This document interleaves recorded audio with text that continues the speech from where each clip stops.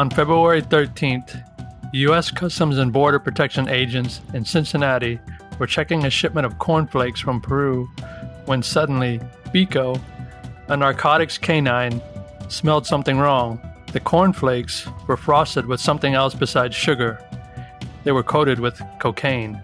In all, agents would find about 44 pounds of cocaine-coated cornflakes in the shipment. The cocaine has a street value of more than $2.8 million. From Freight Waves, this is Long Haul Crime Log, a podcast about the dark side of trucking. I'm Noy Mahoney in San Antonio, Texas. And I'm Nate Tabak in Toronto, Canada. Today on the show, we try to find out about why a shipment of cocaine cornflakes ended up in Cincinnati. And we'll tell you about all the unusual ways that drugs get smuggled across international borders. The case of the cocaine-frosted cornflakes began on a freezing cold night in February at a federal customs facility near the Cincinnati Northern Kentucky International Airport. Narcotic dog named Bico was working freight incoming from Peru when he alerted customs agents to a large shipment of frosted cornflakes cereal headed to a private residence in Hong Kong, China. And so I guess Bico he started barking at the cornflakes. Okay, so Bico began making, I don't know if it was barking specifically, but he did make noises or alerted agents saying, "Hey, you need to check this shipment of cereal. Something's not right with this shipment." So after Bico alerted agents, they did check the shipment of cornflakes, and eventually what they discovered was instead of frosted sugar on the cornflakes were coated with, $2.8 million worth of cocaine.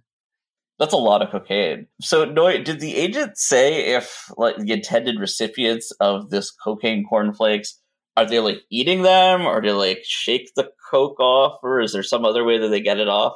We did sort of chat about that, and you can't say it with 100% certainty that there's not somebody in Hong Kong that, likes eating a bowl of cereal with their cocaine. But I think the cocaine was meant to be separated from the cornflakes.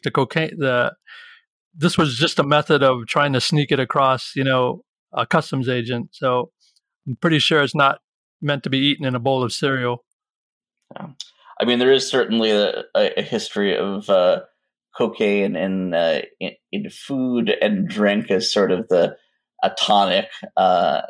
I think Coca-Cola is the famous example that allegedly had some cocaine in early formulations, or at least extract of the coca leaf. So was this an unusual thing for CPB agents to see? I spoke with Steve Bonsbach, a spokesman for the U.S. Customs and Border Protection. He's based in Chicago. And I asked him specifically, had you ever seen cocaine smuggled this way before, in cereal, frosted, used as frosting? And he said, no, this was a very unusual case.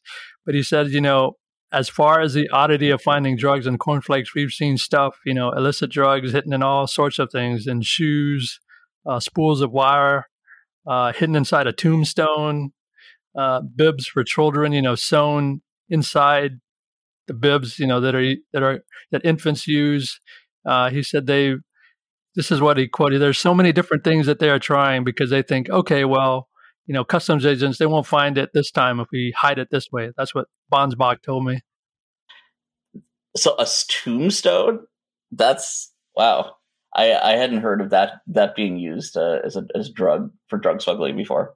Yeah, that happened in that actually was one of the ones he really remembered. He said it was a bit morbid, and a tombstone from Canada ended up in Cincinnati. Cincinnati seems to be a hotspot for these strange things, but this happened in January 2019, and what Cincinnati agents eventually discovered was the tombstone was empty and contained cocaine. They didn't specify how much cocaine it contained, but it was an empty, hollow tombstone.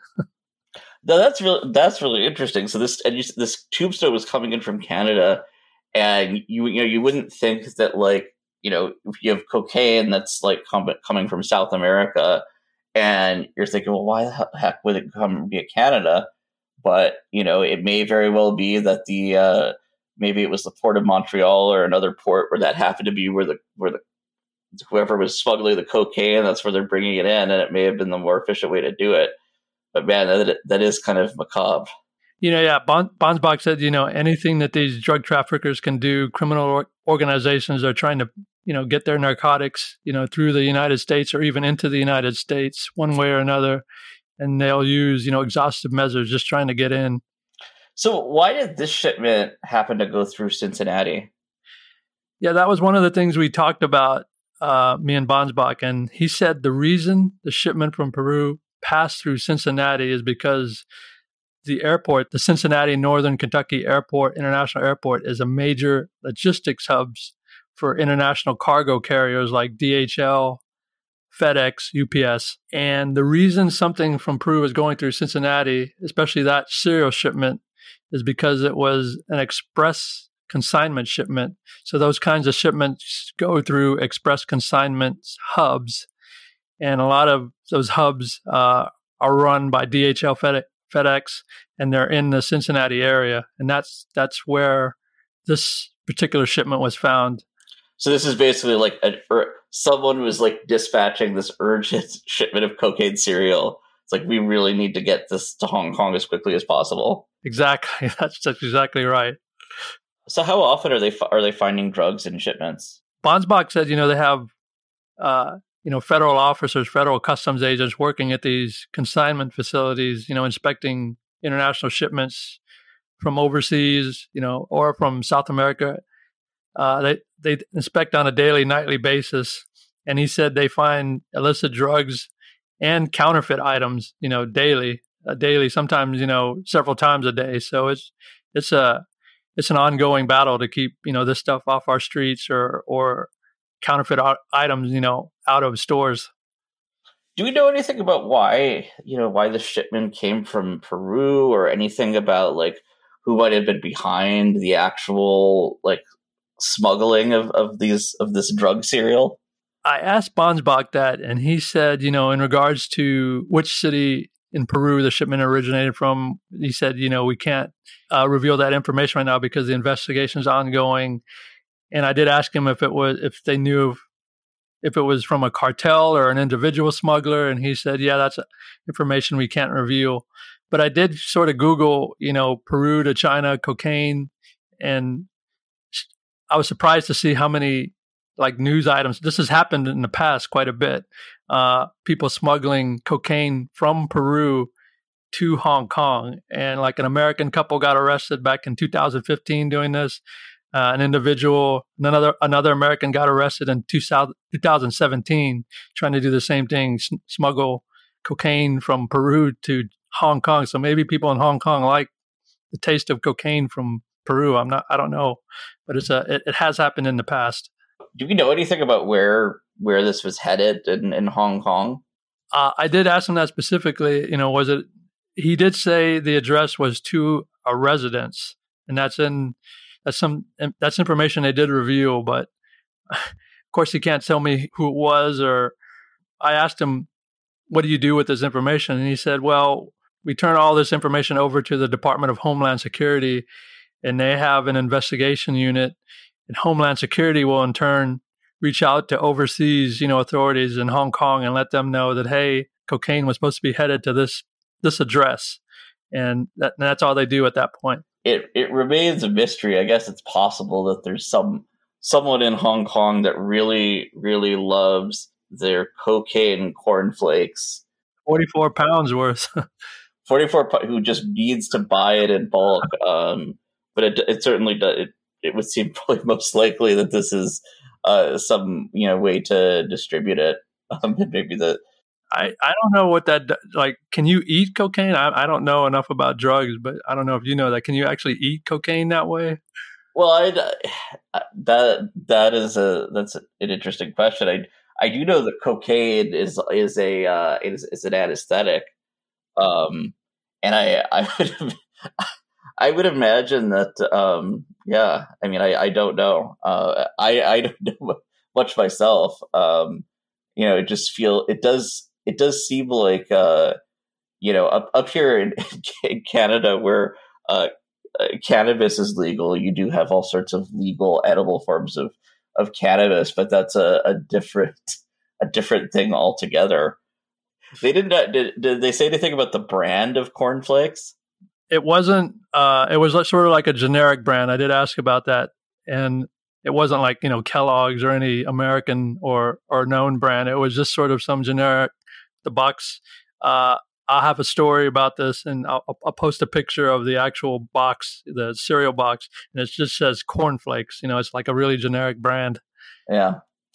Well, I guess you do have a lot of corn in Peru, so. But yeah, the you gotta wonder is okay. This express an urgent shipment of cornflakes coming out of Peru. Yeah, you can see why that might raise some red flags. So the dog who found this illicit cereal shipment, Bico was his name, if I'm not mistaken. Did he get any reward for this? I did ask Bonsbach that, and he sort of chuckled, and he said, we have thousands of canine dogs that do their job every day, but he said he's pretty sure that Bico probably got maybe some special treats or maybe even some ice cream for his part in this case. So Bico got his reward. You've been listening to Long Haul Crime Log from FreightWaves. You can find more episodes by searching for Long Haul Crime Log wherever you get your podcasts, including Apple Podcasts and Spotify.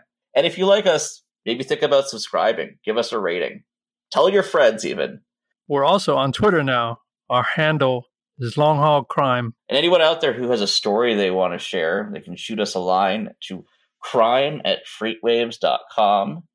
Tune in next week for more stories from the dark side of trucking.